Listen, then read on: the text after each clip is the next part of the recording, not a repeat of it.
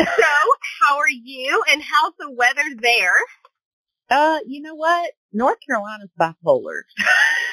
So, listen, Oklahoma has been bipolar this week. It was 40, and today it's going to be 70. So, it cannot decide. Last night, I was bundled up like an Eskimo, and today I'm in short sleeves.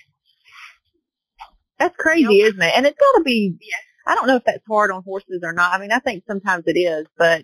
It is. I mean, what makes it hard, especially for my business, is I try to keep everything pretty slicked off and blanketed and slinkied, and you cannot decide, like if it's, like we'll start doing one thing and then have to rush and take all the slinkies and blankets off, or take the blankets, leave the slinkies, but then by 1 o'clock we're having to go back and take the slinkies off. And by this evening, we'll have to have them all bundled back up. And I'm like, wish it would just That's hit. a lot of extra work. Yes. Yes, it is. It is. Okay, so you sell horses. Do you breed them too, or do you just sell, or do you train? So, what all do you do?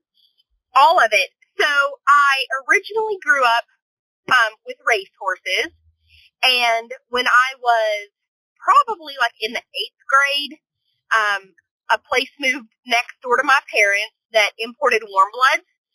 So I started working for them part-time, and then That's kind of cool. Not a lot of people get to experience warm bloods. No, so they imported warm bloods from all over the world, and they had moved from Canada to central U.S., which was Oklahoma, so that they could have horses basically going north, south, into the East Coast and the West Coast, and that was really fun, and it was a blessing. That's where I kind of developed my love for selling horses, and that's where I developed a lot of the things that I learned, like for photography and for video. So you were ahead of the game. You were way ahead of the game. I was young too. Yes, I was young, and then they moved back to Canada because of the health insurance. Hartman got sick, and anyway, Sabina actually had stepped into the hay room and put a pitchfork, like a old-timey 3-pronged pitchfork in her calf. And they realized that, like, the health care here was not like it is in Canada. And they made the decision with him getting older, and after that they kind of wanted to go back to Canada. And I was devastated because I thought, I loved it. That's all I wanted to do. So that was in 2006 or 7, because I'll tell you, we had just started doing YouTube at that time, was like brand new, and she was brilliant. She was so brilliant at like marketing and videoing, and YouTube was like a baby at the time, and I was 17 or 18 probably. Maybe I was 19, but anyway, they decided they were going to move back to Canada, and I was devastated. So I actually went to work at the track for a little bit and hated it. Oh, really? So what did you do there? Like at a racetrack? Like a horse racetrack? Yep. Yes. So my dad trains racehorses, and I had always helped him. And my dad is actually my dad's a great horseman, and he's actually pretty soft when it comes to animals. And when I went to the track, I worked for another trainer, and I realized really quickly that, like, it's not the same for everybody, I guess. Like, I just expected everybody to, like, live, breathe, eat, like, love the horses. And I went to work for a pretty prominent trainer, and he had several sons. And I thought, man, I'm going to learn so much. And I learned really fast that, like, it was a numbers game. They had probably 150 horses in training, and he would have to ask you, like, what horse is this? Or, where is this horse? The owners are coming. And I realized that it's just not the same. Like, it was just a numbers game, and the very best horses they knew, and the rest of them were just in a barn for me. It was like an eye-opening for me, because I'm totally agreeing with you. If people haven't seen those both perspectives like you have, or like I have, we've seen both sides of it. It is very eye-opening. You're like, oh, this is not just a pet. People run it as a business, which Yes. Playing devil's advocate. I get it. Yeah, it's fine. Like, I mean, the horses were really well taken care of. They looked like $1 million. I mean, the grooms took care of about 10 horses each, and that was just kind of the rotation. You had about 10 horses, and basically the grooms took care of them, and, horses galloped every other day, and then they would let us know when certain horses needed to stand or work, or they were getting ready to enter something, and they also kind of grouped horses, so the way they did it was just like a factory, it was just more of a factory mentality, and, honestly, I think programs like that are only as good as the groom that has a horse, because if horses aren't eating or if horses aren't doing right, the trainer, who is really the brilliant one, unfortunately only knows if their staff tell them. Like, that trainer cannot be in every barn and see every horse every day. So right. It was pretty eye-opening. I was there a little while, and I decided that maybe I wanted to do cutting horses. So I got offered a job at the time, with a cutting horse trainer. And so I was like, you know what, I'm going to leave the track. I think I want to do that. And I was there 1 week. And I had great work. Oh, wow. So, yes. So, like, I don't start a job, and I was... Well, hold on, wait. So you left because of, it was not what you thought it was, or was something crazy happening? So, I mean, being at the track, like I say, like, I didn't work there very long. Like, I worked at the racetrack for somebody besides my dad for probably a year. So, I mean, I say not very long, but like a year. And then... That's a good time. Yeah, I mean, because, see, here's the thing.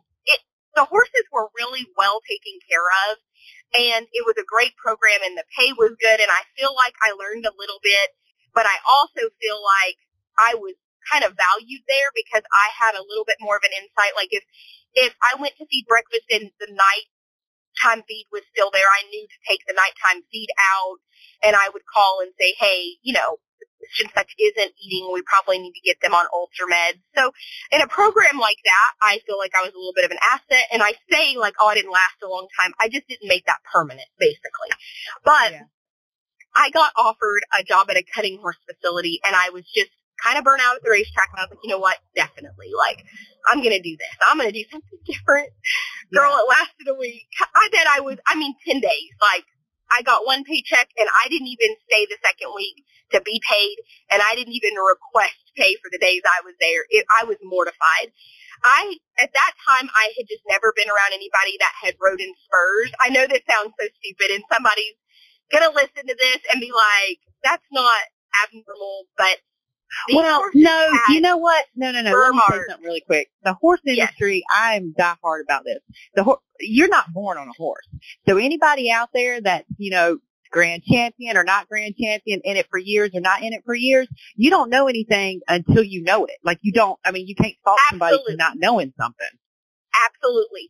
So, like, in the racehorse industry and in the English industry, which at this point is pretty much all I know, besides I had a barrel horse and had been to a couple of youth rodeos and did not take that serious. And the only reason I had a barrel horse is because Dean Kinsolving, he owned Kinco Cattle. He has since passed away, and a man named Bill Medlin gave me a barrel horse. My dad trained their racehorses. He had a champion 870 horse for them named High Siete, and they gave me Jenna, Dean's oldest daughter, was going to college, and her barrel horse was like 16 or 17, and he just called my dad and was like, hey, I want to give Top Gun to Tara.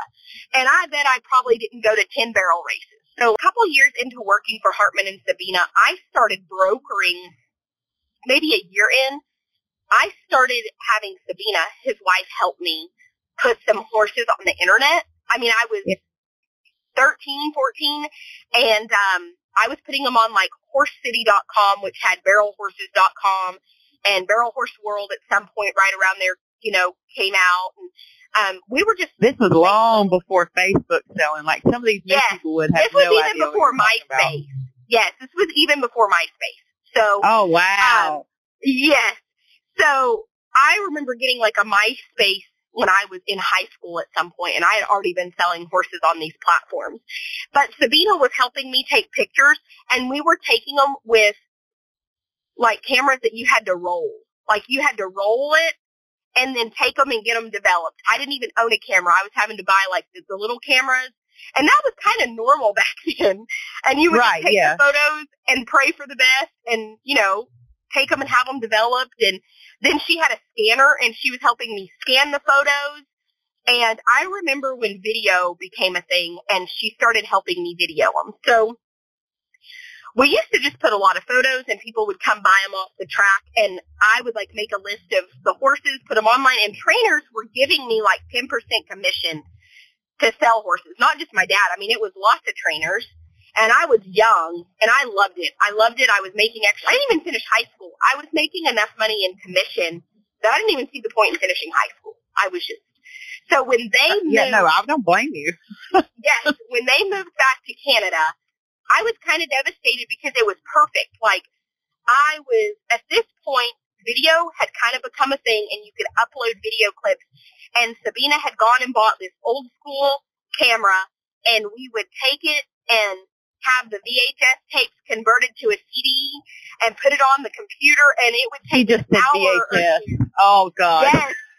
We would put it on these CDs, and then it would have to go on the computer, and it would take like an hour or two for it to upload, and we would get it on YouTube. So I had started going and buying a couple of colts off the track, so that I could actually ride them and video them and not just get photos. And it was like brand new. So when they moved, I was like devastated. I was like, oh my gosh, because these people, she was very creative, and she was helping me kind of learn all the ins and outs. So like I said, when she moved back to Canada, I went to work at the track, and I was working days at the track in the mornings, and then I simultaneously was working nights at Hooters, and I used to work at Hooters. Don't you dare laugh. Yes. Girl, I worked at Hooters, no, and it girl, was the listen, best time of my life. I loved it. So since I didn't really want to go to high school, I started working Monday night, like Sundays and Mondays for football.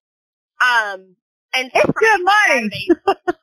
Listen, when I was 16, because they had a shift that was like 6:30 in the evening, and like my dad trained racehorses, they did English, and like nobody did night stuff. They used to not have night racing except for at a very few select tracks. So way back then, we raced during the day. So like by 6:30, because we would feed the racehorses at like 3:34 because we started so early. So I would work the 6:30 to like 10 o'clock as a hostess. I literally started as a hostess. And then I waited tables a little bit, but once I got to the racetrack, I did not like it. Never. In the English world, in the race world, I had never been around horses that had been spurred or that somebody wore big spurs. And like, so part of it was that we would have to put Crisco on these horses' sides to stop the spurring. And then the lady was like, oh, put Crisco to stop that. And then the husband would get horribly pissed because they would gunk up his spurs. And I just did not know what to do. They had a thing called a tack collar, and it had spikes. And they would put it on these horses to like, I think it's pretty common in the cutting world. I don't know. They acted like it was. And I don't know enough about it. So I don't want to speak for the whole industry by anybody's standards. I worked for one person. I didn't make it 2 weeks. And I just, it was very obvious that it was widely accepted in their environment. And like, I couldn't handle it. Does that make sense? Like, I wasn't going to like whistle blow and tell anybody because everybody around them was like, this is normal and you're the problem, not the training method. So have you been back into the cutting industry since then or no? Yeah, so I've since gone and taken lessons with Wayne Sesney. I went to his place and took lessons, and he was fantastic, and it was nothing like that at all whatsoever. So that's how come I know, like, I'm not going to speak for the whole industry. I'm just going to say you might have had a bad apple.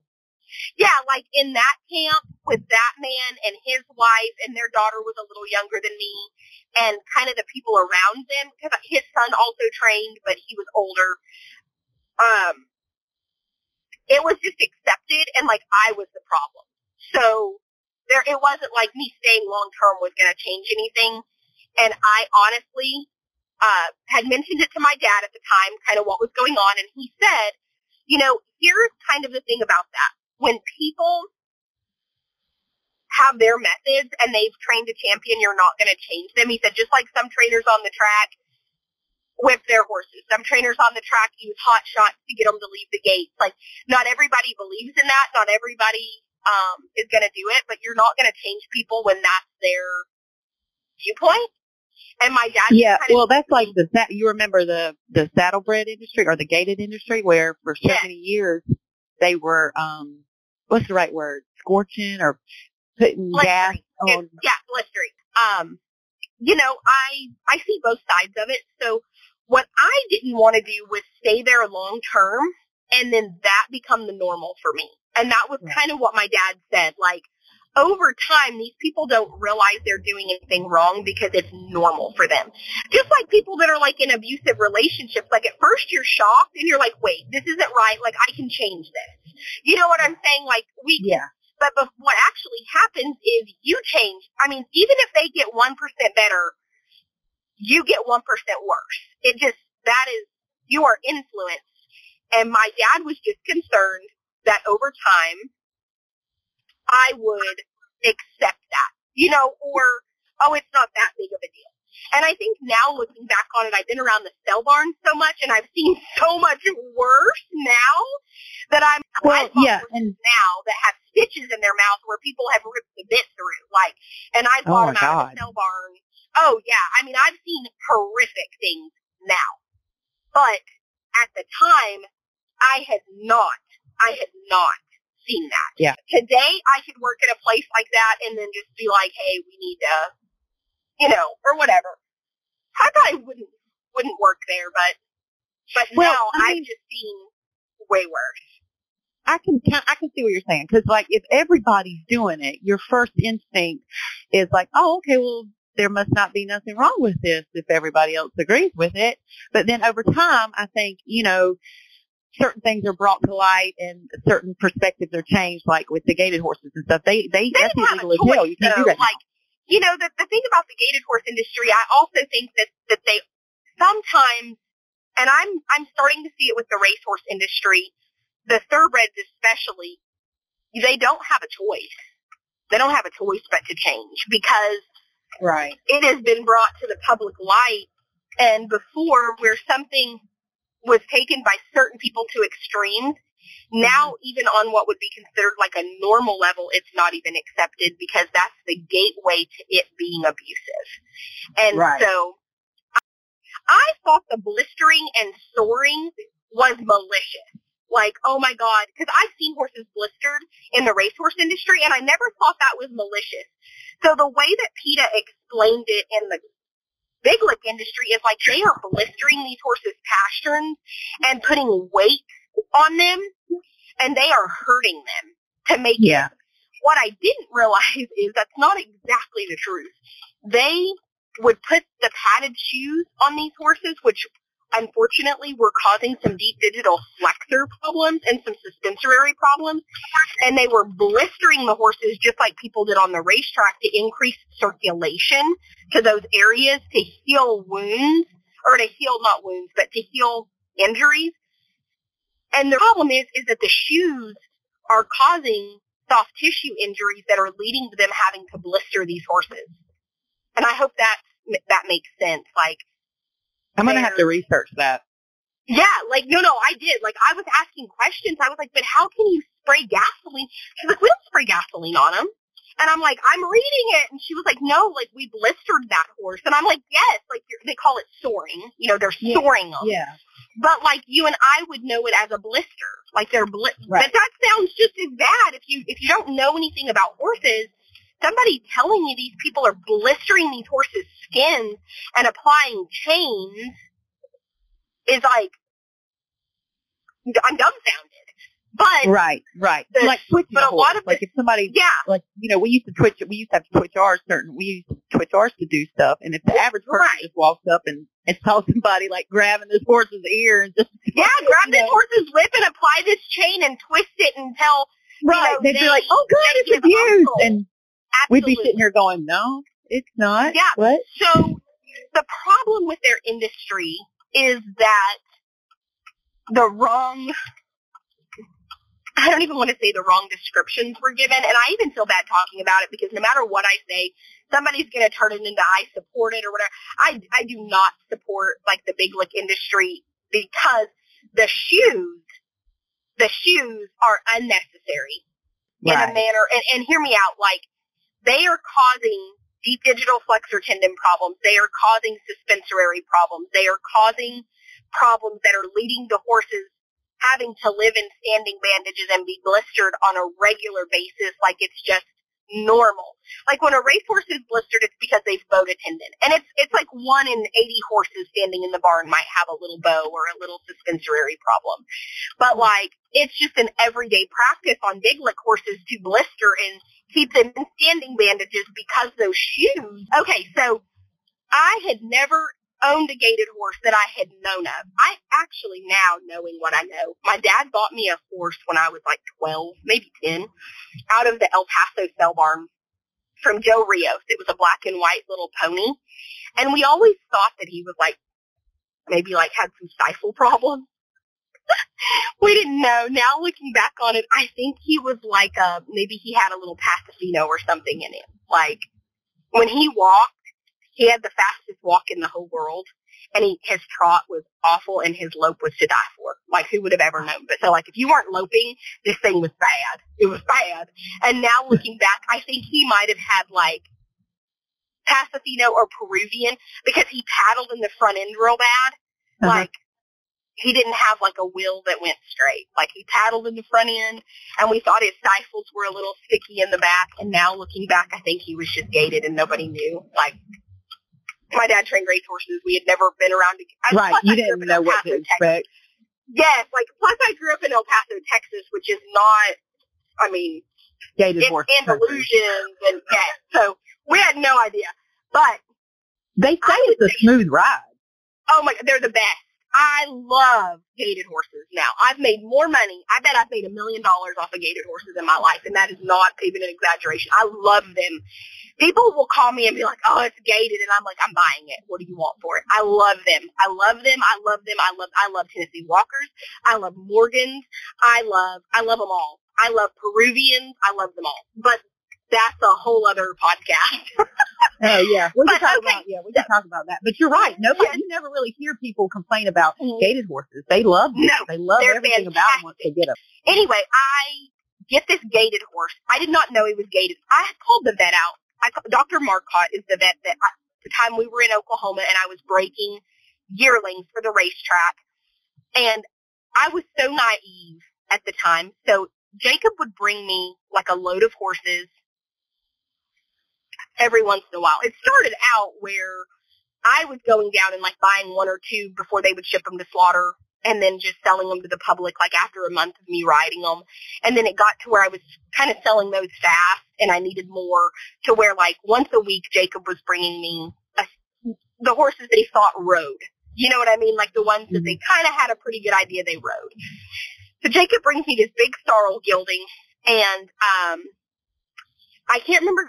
I think it was Dr. Marcotte or Dr. Stipe. I don't remember because we were in Oklahoma, and I don't remember if I was in Inola or Sallisaw. But long story short, I called the vet out. I thought he was foundering.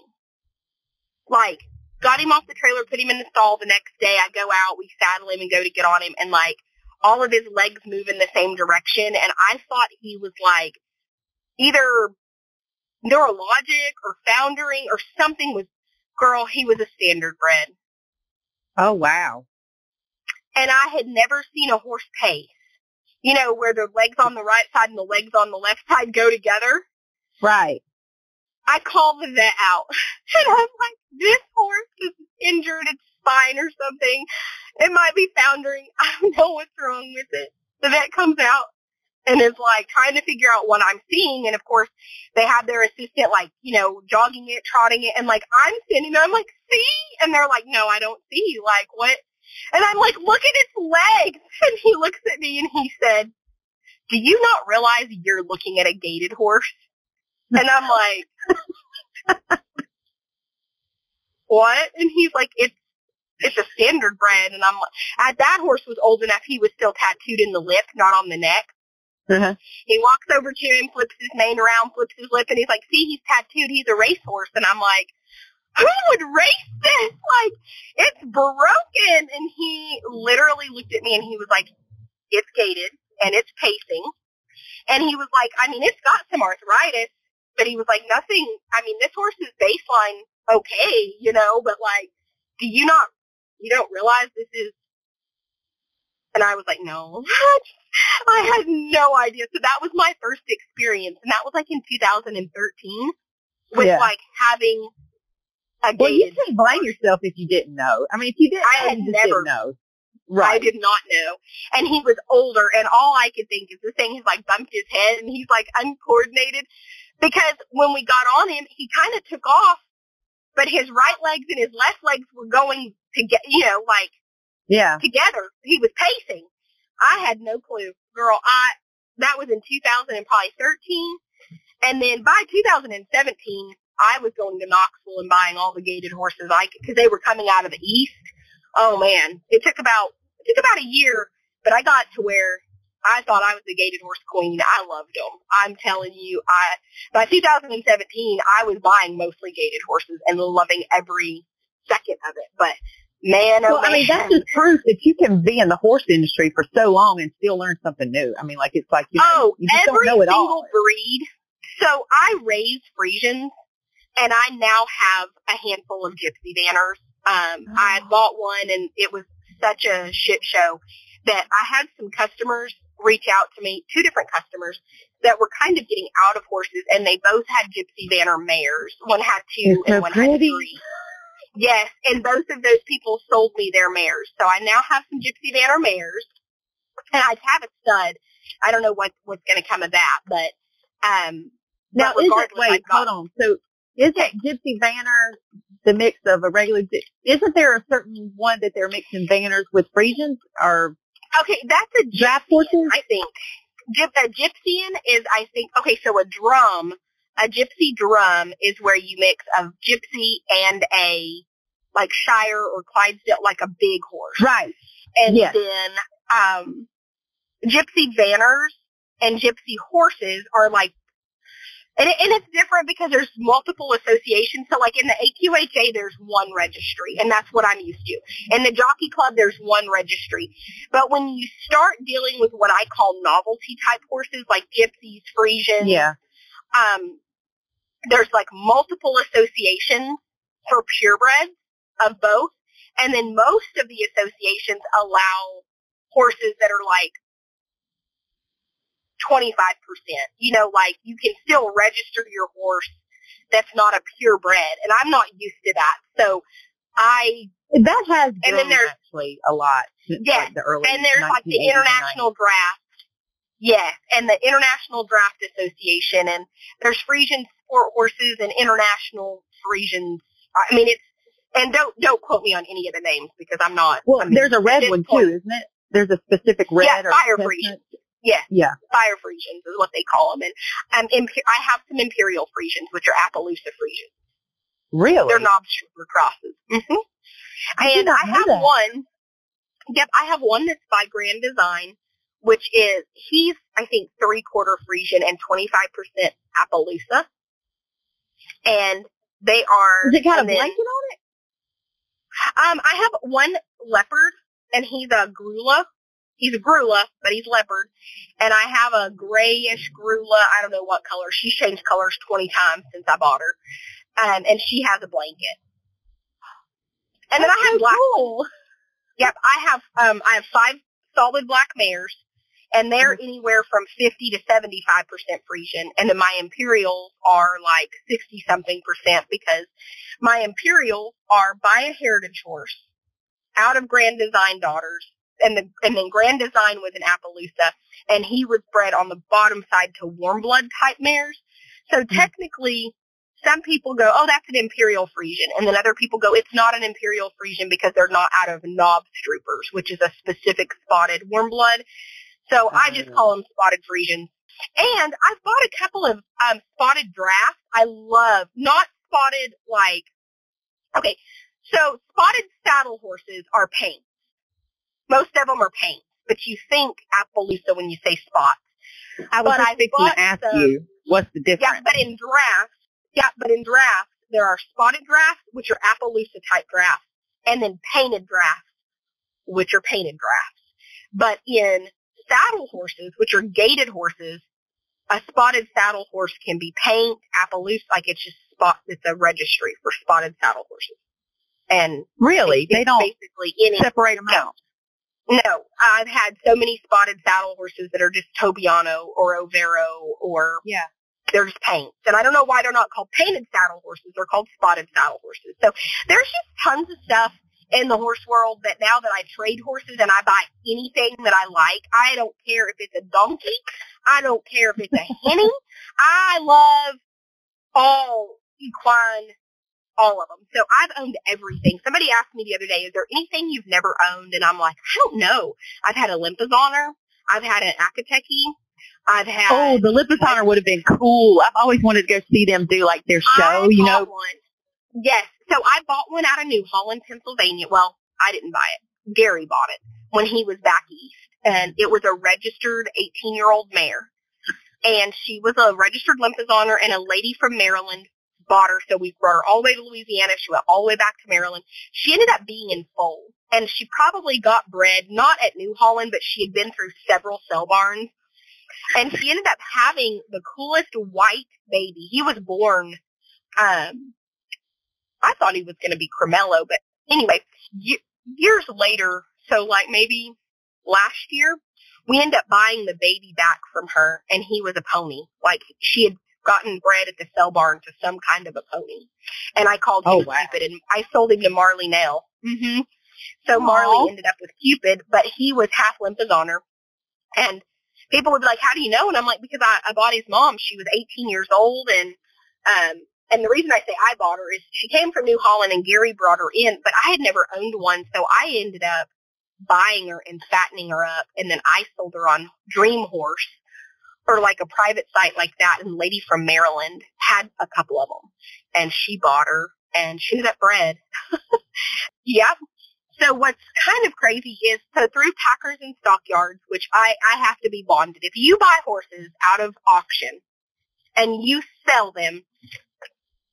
Well, wait, so hold on. You don't run an auction, or do you run an auction? So I had an online auction that I did some of my own horses on, and then, Jacob has not decided what he wants to do, if he wants to run a sell or not, which I don't have time. I told him I would help as much as I could at this point. Like, I want him to be successful. We have a daughter, so that's important to me for him to be, happy, successful, whatever. But, I don't want to do that. And I'll tell you why. When you run an auction, your livelihood depends on not only your buyers, but your consigners. And like, I do not, and I don't even have to bite my tongue. I think that the horse industry is so dishonest, and it is so shady. And I think that a lot of horse traders are mean to their horses. And I don't want to be at a facility where, like, I honestly worry that I would just run a lot of people off. Like, I would not be able to be diplomatic in a lot of situations.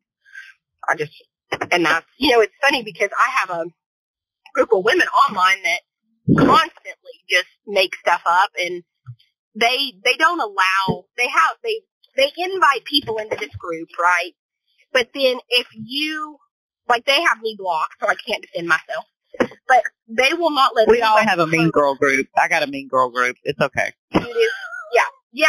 So, I don't know that everybody does, but people like you and I do. And then, I don't know if it's a compliment or hindering at this point, but it's like, well, like so what you just said, a lot of them have me blocked too. And well, for me, I'm not worried about me, and I don't mean to say that in a round way, but I know what happened. Like, I know what the truth is. I read screenshots the other day, where they were trying to say that my entire following was compromised of bot accounts and that I had hundreds of Google phone numbers to make different listen, I have 2 Facebooks, one and a backup account, and the stuff they say is outrageous. I mean, it is, it's outrageous. Well, it's like what I told you. I think social media, and you can probably agree with this. So I used to run a business long before it was ever on social media, and I never had problems. Nobody could check up on me. Nobody watched me. I did my thing. Our word was gold. We didn't have I had no problem. Now you get a business and you put it on social media, you end up having more problems. And I think, quite frankly, it's because people can say and do what they want, regardless of if it's true or not, with no consequence. I have told people this. There are 50-something hundred people that they've recruited into this group, almost 6,000 people, and 99% of them are blocked from being able to comment. You cannot comment. They have to approve it. And if it does not suit their narrative, they're not going to. So they do it so that people just have to be on the sidelines and watch what they say that suits their narrative. And that right there alone tells you that they know that they're dishonest. But listen, I have saved more trouble by that group because people will say, well, I read this or I said this. Listen, if you read that and I guess, I don't know the word for it, but like if you play into that, you're a problem. Yeah. Like you're a problem. Yeah. And so I feel like it's kind of like the trouble. Like if you bring that group up to me in a transaction, I am not going to sell the horse to you. I'm just not going to, because I am not going to have clientele that have time or the desire to entertain that kind of stuff. And I have not sold horses to people that approached me and wanted to discuss that. Because here's the thing, if you will sit online and read that, if something doesn't go right, you're not going to come to me, you're going to go there. And I'm going to tell you right now, and I want you and everyone out there to hear this, in the horse industry, if you sell enough horses, somebody's going to think you fucked them. Yeah. Somebody is not going to be happy because these are living, breathing horses, and I have horses that I thought my daughter would be safe on. I threw her up there, and just because she's a little person, that horse tensed up and had behavior that I just did not expect. I would have never. So I don't sell kid horses because I tell people, is your kid handy or is your kid like mine? And you have got your kid to where they are afraid. My daughter is afraid because I've bought enough horses that I don't know, and I have to tell her, don't stick your hand in there. Don't walk behind, because I don't know what I've bought. I don't know what I've brought in, and it's my responsibility to keep her safe. As a parent, I'm the adult. It's my responsibility. Yeah. There's a very well-known group out there right now, and I'm not going to say their name because one of them's been to the NFR, and they sell kind of cutting bred horses and whatever. So a client of mine who is fairly well off buys a pretty expensive horse. Okay. He gets it in $17,500. He buys it off their little auction. He gets the horse home, unloads it off the trailer, and him and his wife are novice. Okay. This horse is 5 years old, and they walk it down to their round pen, and she ties the horse to the round pen gate. And she's going to put a winter blanket on him. Okay. So they don't know this horse from Adam, and she ties it to the gate, throws the winter blanket on him in the middle of the night, and this son of a bitch comes uncorked. He sets back and lunges forward, and when he does, he hits the round pin gate hard enough that it comes unlatched. Now the gate is loose, and he's tied to it, and it's coming at him, and he goes to run backwards in a halter, a traditional halter and lead rope. Yeah. He pulls the round pin down over the top of her. She gets life flighted. Oh. The husband, when they finally get the horse caught, both of his eyes are bloody. His head is swollen. His eyes are swollen shut. He's got, he's all cut up. And they go to untie him and start to do it. and get the lead rope halfway undone, and he freaks out and starts setting back again and pops the guy's finger off. So the husband has lost a finger. The wife has been life flighted. It is the most catastrophic. 2 people almost die in the making of this disaster. And, I mean, but well, if he just come off of the trailer, why wouldn't you let him settle into a new place first? Well, I think they were going to. You know, I think they were going to. I think they were going to put him in their brand new pen that they had just put up because they were going to buy a cow or 2 so that they could push the cows around in it. Yeah. And it was not even bolted in the ground. It was just a panel round pen. And, I mean, it was really like, I mean, a month later, I get a phone call, Tara, can you take this horse in on trade? And now the horse has and I don't know how bad they were before this, but now you can't tie him. You can't, I mean, now I think it's like traumatized him. Does that make sense? Yeah. Like, he's now traumatized. Yeah. And so when I sell him, I'm going to have to tell the story of like, this horse has created a nightmare for these people. Like, she's having to go to therapy and he had to have a finger reattached. Good God. And I'm probably not even going to sell the horse. I'm probably just going to try to work with him and find him a home. But at the end of the day, like anybody like me or you or the next person, we're really probably not going to have issues with him because we're just going to get around him. Have you ever had one that's like just bad on the ground and you just kind of have to get around them? Yeah. Oh, yeah. Pick your battles, man. My mare had certain quirks about her, but we knew it, so we worked with it. Yeah. Because the good was better than the bad. So, you know. Yep. And that's how we work. Unfortunately, that kind of is, so the thing that sucks about what I do is that when I buy them at public auction, 9 times out of 10, the story I'm told is not their story. So I have to get them home and decide what's the truth, what's not the truth.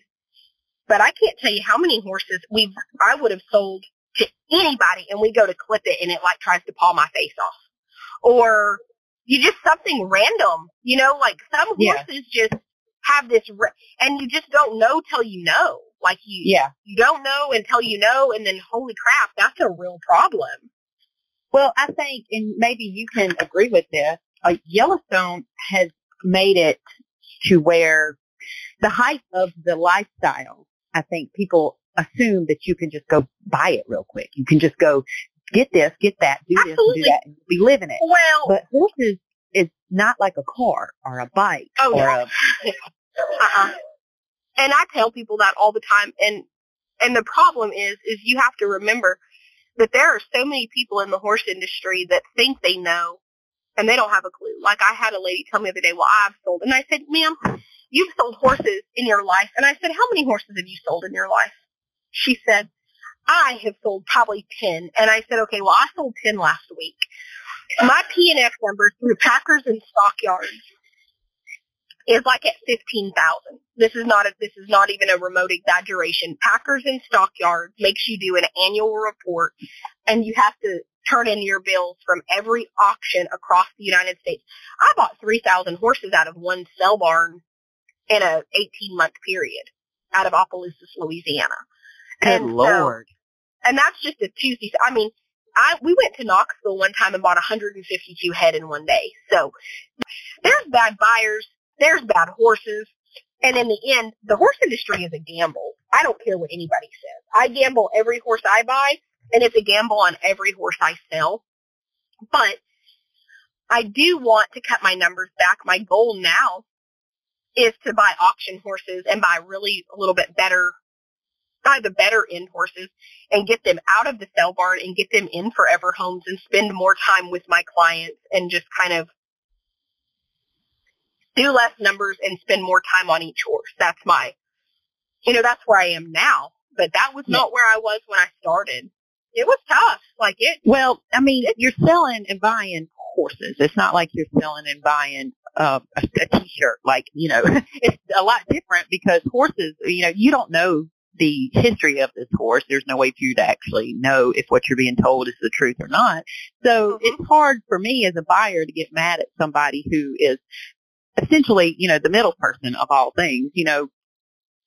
It's kind of hard to do that when you're buying and selling a living, breathing animal. Absolutely. And I do think, and horses act different depending on who they're around. I don't care what anybody says. If, horses are different depending on who they're around. Some horses, like that horse you just talked about with the big ordeal, it might not ever do that around somebody else or the person that trained it or the person that raised it. It might be. You know what I think that story tells us is no matter what you pay for a horse and no matter what you think you know, like, it can just go bad fast. Like, that went bad fast. I mean, they moved up from the horse they bought from me and now want to do something a little, compete. And they went and bought a little more high-end horse. And anyway, long story short, that horse created a huge, huge, huge issue. And it's not the people who sold its fault. It's my client's fault. They're my clients too. And that's sad to happen, though. It sucks for the horse as much as it does the people. Like, everybody's hurt. Yeah. But I think that people forget when a horse weighs what they weigh and they're as big as they are, stuff can go bad fast. Yeah. Yeah, absolutely. You're absolutely right. People tend to forget no matter how bomb-proof, child-proof, dead broke you say it is. And the right situation comes along and the right deal comes along, that horse will show you that it's still a horse at the end of the day. Yes, absolutely. And there's no way around that. Yeah, absolutely. And, the way I look at it, and I told somebody this, I said, had I been the one that sold that horse, I would have been blamed. It would have been, you sold these people too much horse, you should have. But at the end of the day, it's a horse, and they are buyer beware, they are owner beware. It is livestock. You have to participate at your own risk. And I do think social media needs to stop blaming. All the way around. I see bad sellers blamed. I see bad buyers blamed. And at the end of the day, buyers and sellers both, it is a risk. I deal with people every day that I turn down that I will not sell a horse to. One horse I understand. I bought this horse and I got him home and I called a trainer and they helped me and it still didn't work. No. If you've been through 3 horses, 3 different people sold them to you, and you've culled all 3 of them, you're not going to be happy and you're not going to put the work in that is required to own a horse that you love. Yeah. It is your fault for not taking the steps to create an environment that you like with that horse and to instill training and values in that horse that are acceptable to you. Yeah, no, I agree 110%. If more people would stop long enough to actually look in the mirror before they start preaching or before they start pointing the finger or doing all that kind of stuff, 9 times out of 10, whatever the problem may be, because I try to do that a whole lot. I try to go, okay, what did I do wrong? Where did I mess up? What can I do better? Like, what did I do wrong? And people, it's like other people just they just skip right over that. They don't even try to have a conversation with it about it. Like, My philosophy is to just take the emotion out of stuff. Let's take a step back. Let's remove my therapist. I love therapy. I think everybody should go. I think that the problem is we've all been raised by people that didn't know because they were raised by people that didn't know, and we're just a couple of generations off of people that still drove horse and buggy. Okay? So The world is vastly changing. My mom cannot help me through and navigate through some of what I'm doing because my mother did not grow up on social media, and my mother did not grow up in a world where you couldn't go home and turn off the drama. You just hit a nail on the head with me because me and my dad are the same. I didn't mean to interrupt you, but I'm just in here like my jaw just dropped when you said that because it is vastly different. You can't run a business the same now as you could 10 years ago. You cannot, no. And so since you can't, for me, I absolutely think that therapy has been fantastic. And I not only have a therapist, I have a life coach. And people think that is so weird. But you know what? The world is changing. I had a past life regression done, and some of the people in that little hate group love to talk about that. And was it true? I don't know. Is that lady full of crack? I don't know. I had a blast. I went to a yoga retreat, and I went to a sound therapy session. I loved every ounce of everything that I did, and I did a past life regression, and she went through my past lives, and she can tell you, like, why some of the trouble you have today is energy you brought from. I loved it. Do you hear me? Does it mean that the next person's going to love it? No. Do you have to agree with it? No. Do I think some of what she said was bullshit? I don't know, but I had a blast, okay? And I think that's another problem. It's human decency, man. Like, here's the deal. If somebody has a view or, like, what you just had said. a blast. Cool, okay, great. Blast. But and it's like people cannot. They don't like that. They'll be negative. They'll say something like what you just said. Absolutely. Somebody will say something about something you like Absolutely. or something that you feel passionate about. Okay, well, let the girl feel passionate about it. Even if you don't like it, who cares? You are not looking for a reason to love me, and you are not looking for a reason to be happy, and you cannot laugh and life is fluid and things are going to change, and today I might feel this way and tomorrow I feel a different way, and we don't, if that's not you, that's okay. Listen, there's a whole group of women on Facebook that's also not them, and they sit in that group and they bellyache and they waller and they talk about me. Please go join them. They would love to have you, and you have found your people. But in a year from now, you're still going to be miserable. You're still going to be talking shit about people, because let me tell you, happy people don't do that to people. Happy people are... Amen. They do not. And my therapist brought that to my attention, and she said, people project onto you what they do. So what I have found is those women that are accusing me of having Google accounts and fake Facebooks, it's because they have Google accounts and fake Facebooks and fake accounts. And I've just learned people like that, people that are looking for a reason not to like you, they're just waiting. And they can be your frenemy. There's nothing you can do about it. There's nothing you can do. And they're just waiting for a reason. And so I was going to buy a farm here in Oklahoma, and I still might. We're having that discussion over dinner tonight. Like, I love Texas. I miss Dallas. And I'll tell you why. I miss going to the sound bath therapy there. I miss the Vichy shower. There is a metaphysical community, and they're very Christian based, but they are also yoga and just a very open mindset about love and light. And I miss having that. When I was in Tyler, I could zip over an hour and a half and be there. Does that make sense? Well, yeah, I think I need to correct myself. I thought you were in Texas, but you're in Oklahoma. No, I'm in Oklahoma right now. Mm-hmm. Okay, my parents are that's from my here. fault. I grew up here. Yep, I grew up here. I'm the same time zone, but there are certain people in this world that wake up and they just want more out of life, and I'm like that. I want to experience everything life has to offer because I only get one. Okay? Yeah. So the horse industry is what I do for a living, but it's not who I am. Okay? So, like, when I sit down with my friends, we don't talk about horses, believe it or not.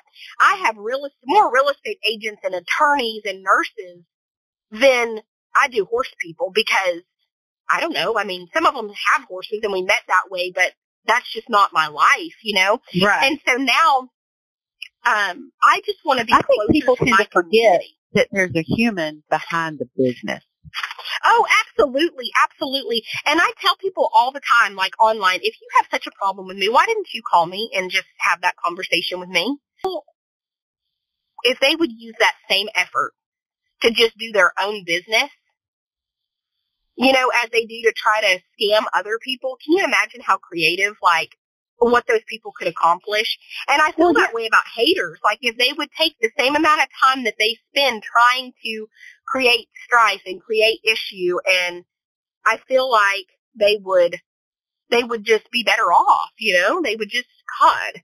Oh, yeah. I don't know. Well, hold on. Go back to the Hooter story. You didn't finish that. I got to hear the rest of the Hooter story. Okay, so I worked there forever. I worked there as a hostess, a waitress, and then I was a bartender, and I did not stop working at Hooters until I met Jacob. And when I moved to Carthage, there really wasn't one close enough, I guess I should say, to work at it. But I loved it. And I just got to where I had regulars, and I would work like a double. I literally worked Friday night, a double Saturday, a double Sunday, and Monday night football. And I don't know about you, but I mean, there were several weeks I made $1,200 in those 4 days, I could make $2,000, like around Super Bowl time, or like when the Chili Bowl would come to Tulsa and things like that. I could make $2,000 in a weekend, and I was literally just working Friday night, double Saturday, double Sunday, and Monday night. And I hate it because I go to Hooters now and eat sometimes. I mean, you know. They have good buffalo shrimp. I don't care what they say. Okay, I eat buffalo shrimp in Daytona sauce. It's my favorite with ranch. Is that what you eat? I don't know. I don't know what sauce it comes on, but I do the buffalo shrimp. Daytona. I haven't eaten there in ages, though. Sauce. I actually ate there not too long ago in Houston, and anyway, I just hate it because the Hooters has changed. Like, it used to just be so fun, and when I go in there now, it's like, I mean, we were packed. We used to just be packed, and we would even have to do some Saturdays or Monday Night Football have to do, like, cafeteria-style seating, where, like, if you came and sat down at a table, we would tell you, like, please sit at the bar if you don't want to sit at a table where we'll seat additional people. You know, we would break the checks down by the seat instead of by the table. And I go into Hooters now and it's just dead. And I hate that. I don't know. It was probably 2008-ish, 2008, 7, 9, between that area that I worked there. Because it was right before I met my ex-husband. And yeah, it was packed. Like it was, you had a waiting list. You had people waiting to eat. And it was really fun. It was really fun. Really fun, and the last couple times I've been, it's just been dead, and I hate that because I love it, and I love their food. I mean, I don't know. Somebody said they need to upgrade their menu, and I'm like, hell no, they don't. I love their food. It's good food. Who cares that it's called Hooters and the waitresses are young and cute? Nobody cares. Just go eat the food. I will tell you, though, when I went in there recently, there was a girl with purple hair and a girl with tattoos, and the outfits have gotten to where they're a whole lot skimpier, and I was surprised because you couldn't have visible tattoos, you couldn't have piercings. You know, when I worked there, you couldn't have colored hair. It had to be more of like a wholesome look, you know, and we even had the windbreaker pants with the buttons down the side. If you worked at the bar, you had windbreaker pants with the little low-cut top. And, oh, wow. Yeah, when I bartended, they were like, you know what I'm talking about, the old school windbreakers. They were orange with white stripes down the side. And anyway, it was just crazy to go in. And those girls had on like crop tops and little bitty tiny shorts and tattoos. I was shocked. I mean, I don't remember. Well, I didn't have tattoos back then. I didn't have any tattoos back then. So I don't remember that. I don't have tattoos, but I had friends that did. And we would meet an hour before work or more and get ready together. And I would have to help with the Sally Henson leg paint. We would cover, prime and cover their tattoos just so they could go to work. I mean, you could not have a visible tattoo. Couldn't have dyed hair. They were strict on, like, your socks, because back then we had the white I don't even think they have the white socks like they did back then. They don't, and I loved them. I loved the pantyhose and socks. They were funny about that. I am a girl's girl, and I think that's also really tough because there's really not a lot of those out there. Yeah. Like, I've always There's not. Nope. I think all females are amazing and we are all gross, okay? I don't care. When he started telling me about this and that, listen, I am a firm believer that we are all humans. And if you honestly believe that you are better than the next girl and a man or somebody's not going to do to you what they did to them no. And I feel that way about friends too. Like, if somebody will sit and talk shit about you to me, girl, I am next. As soon as they go to Sally Sue's house, they are going to be talking shit about me to her. So I just do not entertain it. I do not have that in my life. Like, if you come to me with a problem about somebody, it better be because you want me to help you fix it. It better be, right. Hey, did you hear that such and such's truck broke down and it's a brand new truck and they just bought it? And I'm going to tell you, like, are they broke down? Do we need to go get them? Like, do they need to borrow my truck while theirs is in the shop? Like, what? What's the point? And, it's jealousy. Somebody bought a new truck and it broke down and ha, ha, ha. No, that's not funny to me, like, girl. Because I don't want to hear about anybody any good because, the person that is talking the crap, they look bad. I mean, to me and you, I look at stuff like that and I'm like, I think the same way that you think. I'm like, okay, so you're going to do this to me now. So that is one thing that I crack up about. somebody will talk their head off bad about somebody to you, and then the next week you see them together. And I'm going to tell you right now, I stay away from friend groups like that because I do not want to be the subject of anybody's conversation, and I don't want people to be the subject of my conversation. I want to have friends that discuss ideas, creativity. That is, and I've always said, like, when God wants to bless you, he'll send a person, but when the devil wants to get to you, he'll send a person. And so I always wonder when I meet people, are you a lesson or are you a blessing? Because there's really, and you know what? I don't even get mad anymore when people are a lesson. I just learn, like, that's part of it, and I'm not going to dwell on it. And I don't let the negativity affect me like I used to. And that's why I think I've gotten so strict about who I allow in my inner circle, because I have had people that have absolutely turned on me. And it's just, yeah, because you said you have a little mean group of girls, and you get it. I don't have to tell you. A little hate group can be, it can be devastating until you learn how to handle it. Well, I think for me personally, if I already know that you're a hater and I see it and I already seen it coming, I'm not fazed. It's really not affecting me. It's just kind of like, I look at it like, okay, I saw that coming. Are you serious right now? But if it's somebody that was very close to me and we were really close, because I don't have very, very many people in my circle, if any. So if it's somebody that was really close to me and then they hurt me something like that, that'll cut deep. That'll really cut me. And I'm the type of person where, okay, I got to get away from this. You got to stay over there, and I'm going to stay over here. Well, and I think that goes back to where people say that, and I have gotten really, really forgiving in my as I get older, because life is really short, and I make mistakes, and people are going to make mistakes. And so what I've learned, and this is my rule, I call it my malicious rule, did they do that to me with malicious intent, or was it just, because people are going to hurt you. I mean, you're saying it is very gray. The closer, or not closer, the more important the person is to you, it's more of a gray area compared to somebody that's off to the street or just somebody that you don't know. I'm the type of person just to say, okay, this is just, I don't even like, this is not worth it. You know what I mean? Mm-hmm. But if it's somebody that's close to me and somebody that I've known for a long time and things like that, I try to step back and, like you said before, take the emotion out of it and look at the logical aspect of it. Because you're right. We are all human. None of us are perfect. We are going to mess up. We have messed up. We will do it again. But I think, like what you said, it's a situational basis. You know, was that malicious? Like, did you intend to hurt me, or was it just a mistake? Mm-hmm.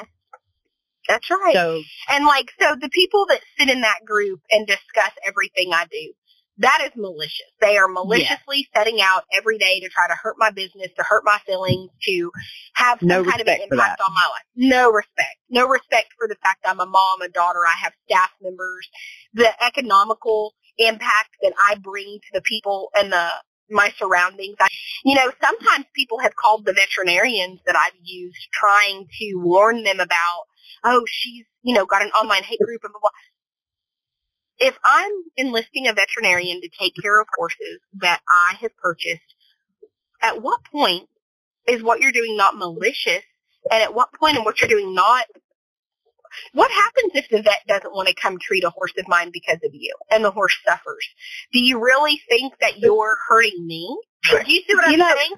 Forget all of that. That group, those people, that's the problem. Forget the vet, forget the barn, the show, any of that. Take you out of it. Those people have a problem. That is a massive problem because, I'm just starting to get heated even sitting here listening about it, because to me, I have never in my life taken it upon myself to purposely want to hurt, stop, or hinder somebody or something else. That is a problem. That's a here's the thing. So think about it. I'm paying stall rent to the arena owner who is going to be able to improve their venue based on having, an extra couple of $1,000s a month. I've sold horses for the arena owner since I've been there. That money's going to go into improving and everybody's experience.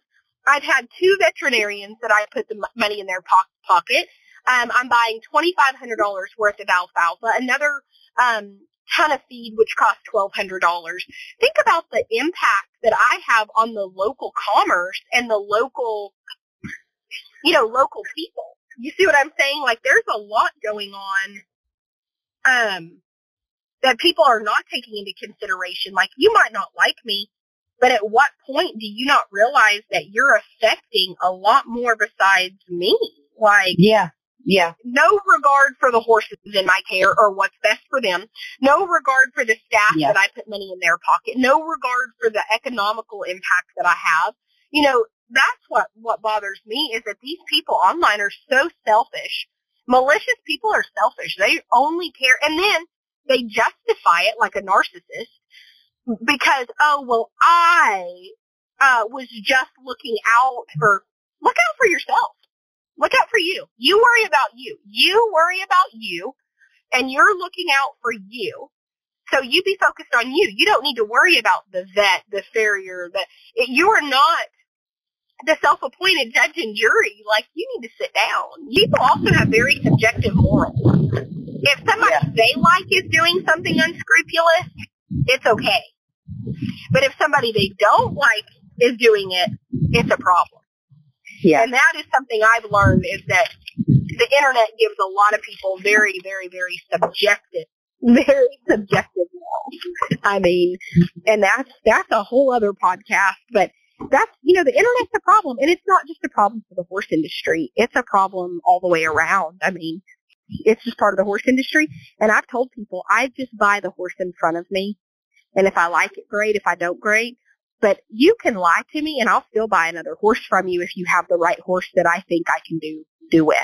I'm a good enough horseman that if you get over on me, shame on me.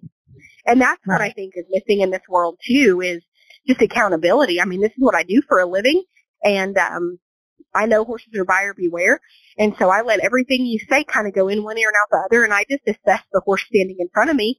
And I've told people, there are some people I won't buy horses from at this point because I'm 2 or 3 horses in and they've been drugged or it's not just what you told me. It's you went out of your way to drug these horses, whether it be for crippled horses or for horses with real bad behavior. And that's where I kind of draw the line. But I bought horse stuff. People, it's a good kid horse. And I get it home. It's not a kid horse, but I still like the horse. I just need to sell it to an adult, and they'll have another one available and I'm not too scared. The horses I've bought are not probably what they told me, but I still like the horses okay. You can be my worst, somebody that absolutely hates me and has talked bad about me, and I see you on the side of the road broke down, and I'll still pull over and help you. And somebody said, I'm not fake enough for that. I said, I'm not fake. That's just my character. Like, what somebody does to me is not my responsibility, but my reaction is, and the way that I'm a steward of the world around me is my responsibility. And I just, I'm like that. I have no ill intent, and I have no desire to hold a grudge, and it doesn't matter what you've done to me, I can still be cordial to you because that's my character. And it took me a long time. That took me a long time. That's a whole other level of maturity because for a very long time, that was not the case for me. I was hot-tempered. It's very easy to react because most of the time the people, and if an honest person makes a mistake and you have a difference of opinion or something happens, an honest, good person is going to take into account your feelings and you're going to have a normal conversation about it. And that it's pretty good. Like, I look in that group and the amount of people that comment have never done business with me. Yeah, that's a red flag right there too. But you're in here discussing it. So we'll just say that there's 5 to 8 people that have made posts and they were unhappy with my business dealings with them personally. And you know what? I do thousands of horses a year. Like, I look at it the opposite. I'm like, hell yeah. That is like less than 1%. You see what I'm saying? That is less than 1%. And so people don't take that into account either, is how much business I do compared to the unhappy customers. There's just a huge, but nobody in that particular group of people wants to discuss the good dealings. They only allow the bad dealings to be posted. Right.